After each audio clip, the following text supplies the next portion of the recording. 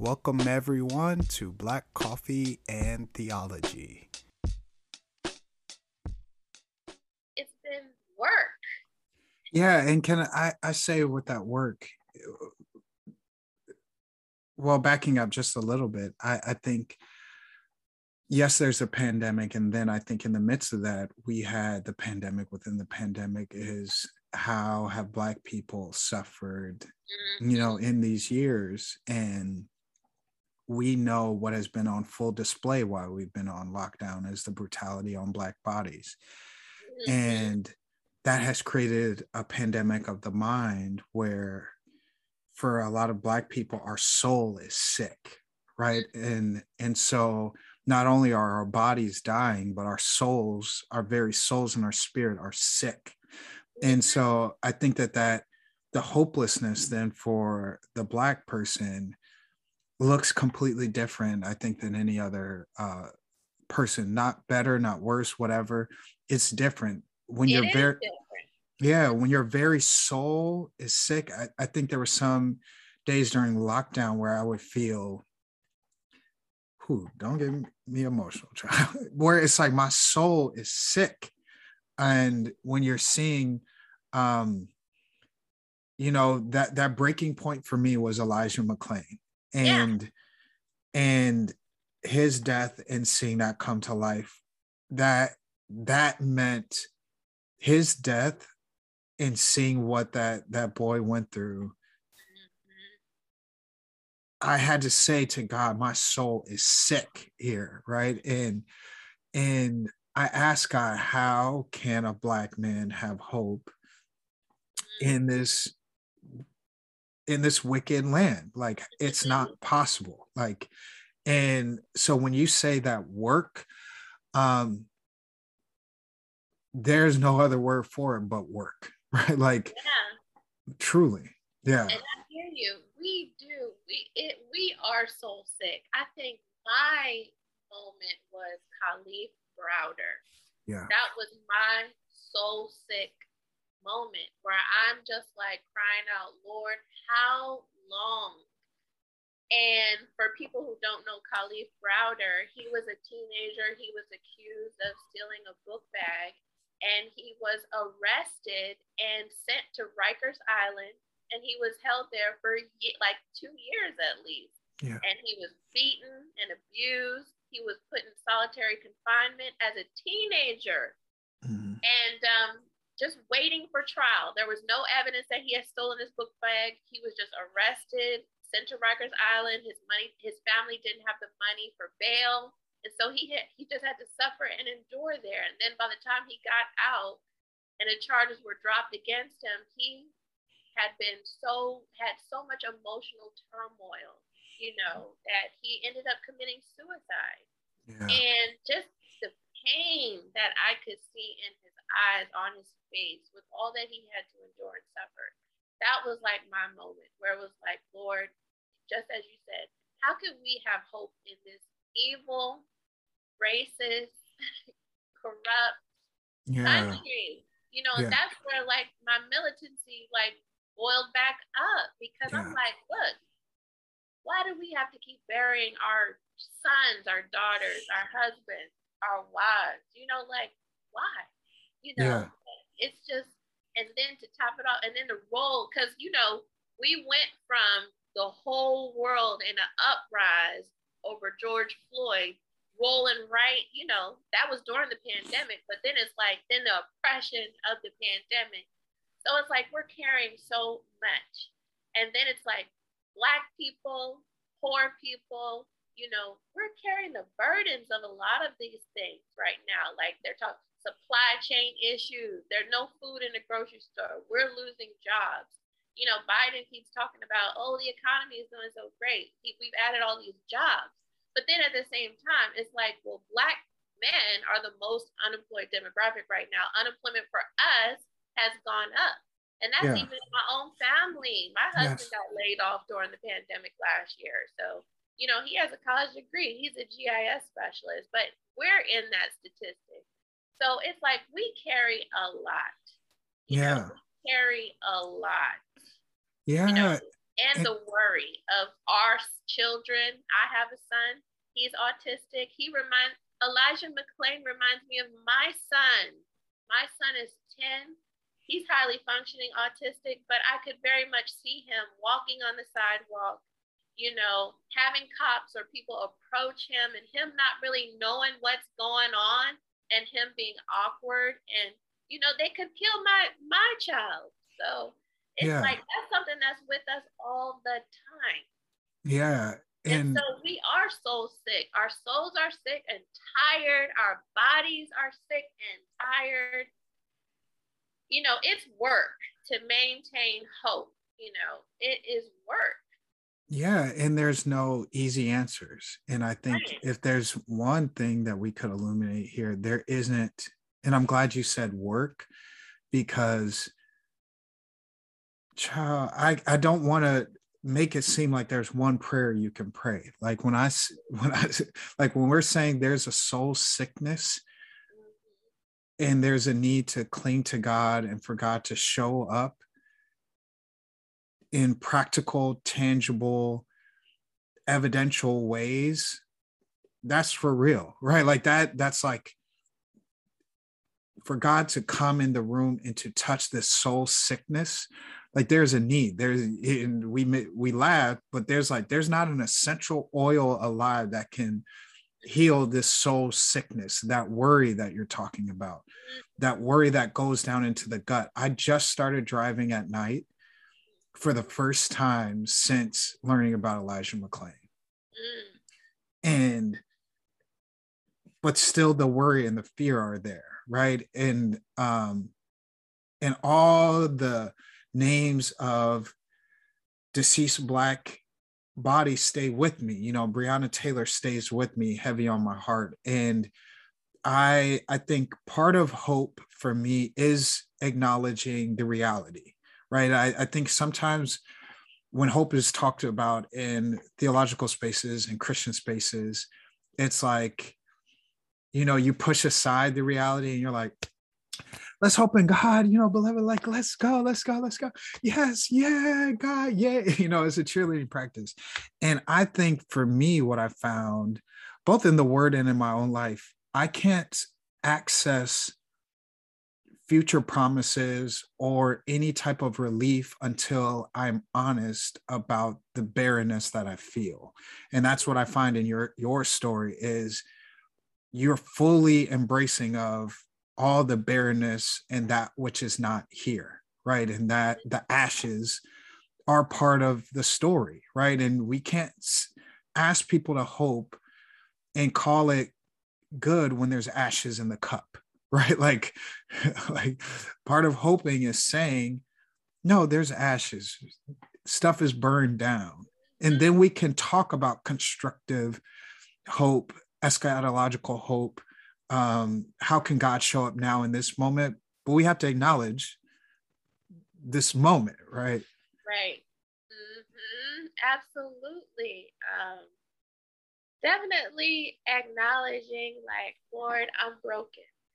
My cup is empty. I have nothing left. Those have been the moments where I could feel things shift in my life, where I finally just, let things fall apart. There's a book that somebody sent me, and it kind of has like some Buddhist type principles in it, and one of it is just let it all fall apart, because a lot of our the struggle comes from trying to hold it all together, and maybe it's not supposed to be held together. Maybe let it fall apart. And and just thinking about things, what's going on in the world right now, for me, that kind of gives me hope, because I look at it as, look, a lot of things are being shaken right now. A lot of things are being exposed, and it's not comfortable for us. It's not. But in order for these things to be torn down, these systems that are so detrimental to us, our health and safety, they have to be torn down. We're witnessing it. Sometimes we're in the middle of it, but there is good news. It's being exposed. It's being torn down, and hopefully people will remember and hold on to that. Just like this capitalistic system, society that just wants us to work till we die. You know, Exactly. there could be a deadly virus out here. Like that is a sick society. Like that is Mm, sick. It's something that needs to be shaken. It needs to be torn down. It needs to fall down. You know, yeah. because before COVID-19, people we were sick. We were sick Yes. people. You know, high blood pressure, heart disease, strokes, and all that stuff. And black and poor people more so than the rest of everybody. Mm, So I mean, that's where I see the hope peeking through. You know, hope that these things are being shaken. These things are being they're gonna prayerfully be torn down, you know, and hopefully people will remember, remember how these systems, these people in power, how they responded to us when we were crying out for help, for some relief. And the way yeah. that they responded was, oh, just stay home 5 days and then get your behind back to work. Yeah. You know, so I mean that gives me hope. Yeah, I hear that. Yeah. Yeah. And moving to that hopeful piece, I can also say, illuminating your preaching. You gave me a hopeful word. I always illuminate this. Good Friday, this past year. Um, because many of us haven't been able to access church spaces, and that's part of what this pandemic has wrought is, um, the the table of communion has been barred for a lot of us, and some of us with chronic illness like me, it's been barred for a lot longer than the pandemic, but that's a different rant for a different day. And you spoke this word about pressing towards the mark, and it stays with me. And not too many sermons stay with me, my sister, because sometimes they be long and boring. But I will say, like, that pressing towards the mark word was a word in due season, because it reminds me of everything you're saying. Is it wasn't diminishing any of what we're experiencing now. It was giving that kind of light in the midst of the darkness, right? We are here, and there is a prize that we are pressing towards, and there is an endurance that is needed, um, and there's divine empowerment that is available. And so I think of that right now as you're talking, right? Like that word that you illuminated for us. And so I think, are there any other, like, pieces or thoughts that you have to give us hope in this time? It is hard because the natural does not give it to us, but yeah. It is hard. I think the one thing that I think people should remember is that God is a very present help Mm, in the time of trouble. mm, That's been my experience mm, throughout my life. And even now, through the pandemic, like when fear rises up, if I, set my mind on God and who God is, what God has already done in my life, then that peace washes over me. Um, and then I just remind myself that, there's more to our existence, our reality, than what we see in the natural. Like there's a spiritual reality. And we can transcend this. It's hard. Like, yeah. this is not easy. Okay, Yeah. this is not easy because I struggle. Yeah. That's my lesson. But I remind myself that there's a spiritual reality. And just like what you tweeted today, that I was like, my, what was it again? Therefore, since we are We're surrounded. surrounded. We are, Yes. therefore, since we are surrounded, Yeah. and we have to constantly remind ourselves that we are not alone. We are Mm, surrounded. mm, There are more for us than against us. mm, And so that gives me hope. because when I think about the situations like people with COVID dying in the hospital alone, and oh my God, what if that ended up being my fate? Like, I try to remind myself, just strengthen myself, knowing that no, I will never be alone because the Holy Spirit is within me. The Lord said he would never leave me nor forsaken me, and that has been my experience. I mean, I had two babies by myself. And, the Lord carried me through each day. I mean, having an infant is not easy. And, Yeah. combine that with grieving your husband. You have a newborn. You lost your husband. You're in grief. Then I lost my job too. Like 3 months after my daughter was born, I got fired. So it's like I had no job. I had an autistic, well, I still have an autistic son, but he was nonverbal at the time. And it's like, but God carried me through. And I seriously, people thought I was going to die. They literally thought I was going to die. They thought, some of my doctors thought I was going to die from a broken heart syndrome. One of my doctors thought I was going to die from postpartum depression, which is real. Because with my first child, I had postpartum anxiety bad. But they thought I was going to commit suicide after my husband died and I gave birth to my second child by myself. But it's like every day, God met me in every day, every step that I had to walk. I did not walk it alone. I mean, I don't know how to describe it, but God gave me the strength. And I know that God is going to give all of us the strength to endure this pandemic, to get through. And yes, we are grieving. Many of us are wailing. I just lost one of my high school friends this week, not to COVID, but he was 42 years old and died. And, I'm grieving, holding that grief in my body and my spirit. One of my friends is gone. So it's like, it's not that we're not going to cry, not that we're not going to wrestle with grief, but it's just after we are sitting in our sackcloth and ashes, we have to get up. We have to get up and walk out the faith that we say we believe, stand on God's word. I know that sounds churchy, but I mean, that's what we got to do. We're surrounded. We have a cloud of witnesses. They've gone through these things too. And look, they made it. They're cheering us on to keep running our race with perseverance. So we have to run our race with that same faith and hope. I mean, that's all we can do. And I do believe that God gives us glimmers, visions of hope, of what can be if we don't give up.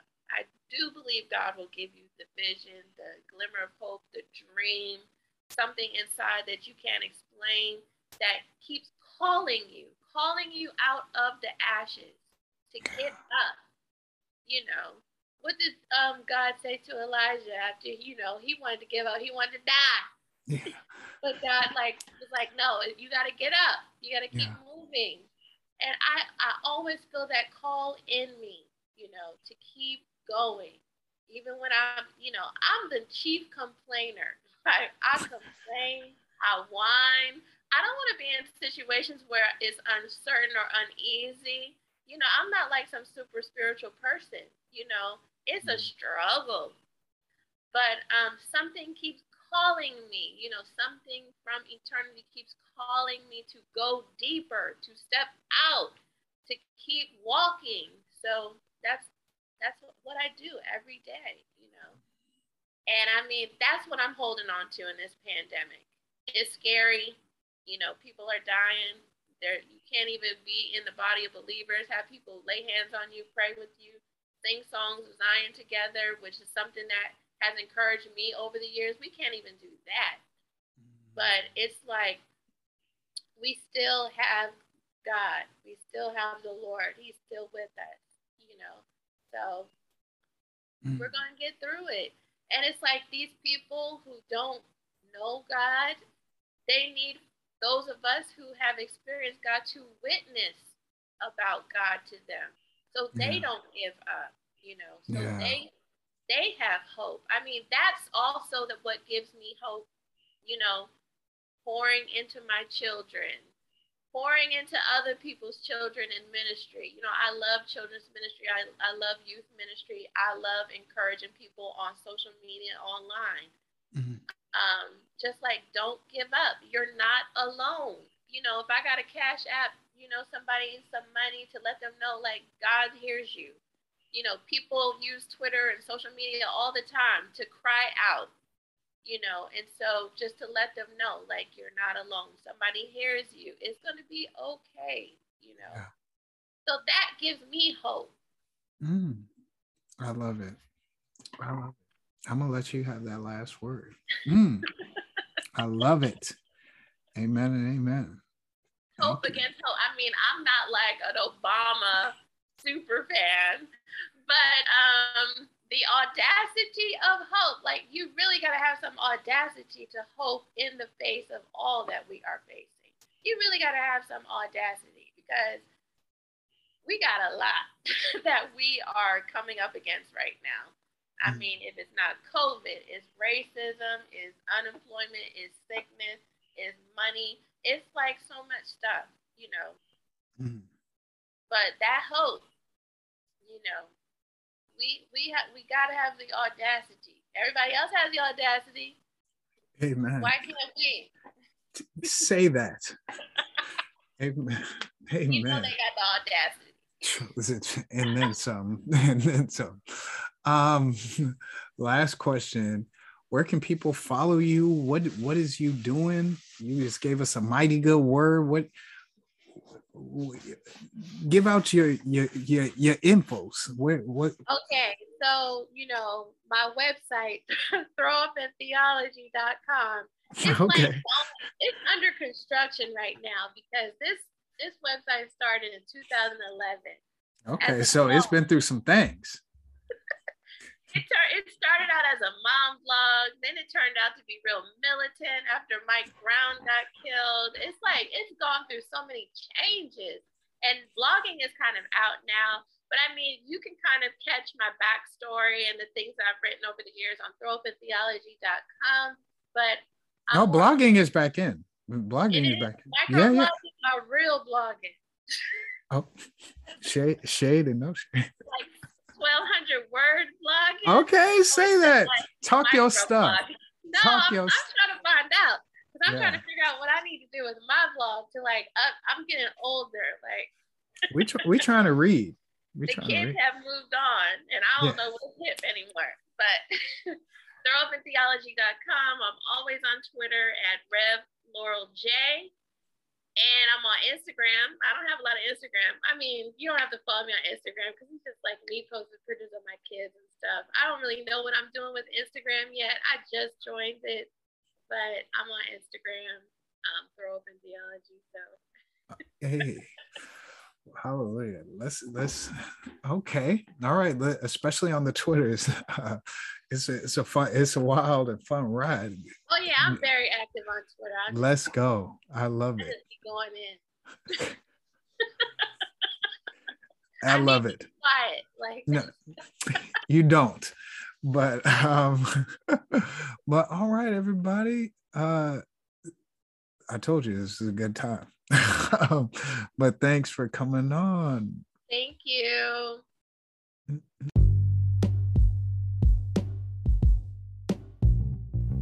Black Coffee and Theology Pod is a production of Three Black Men, the podcast about theology, culture, and the world around us.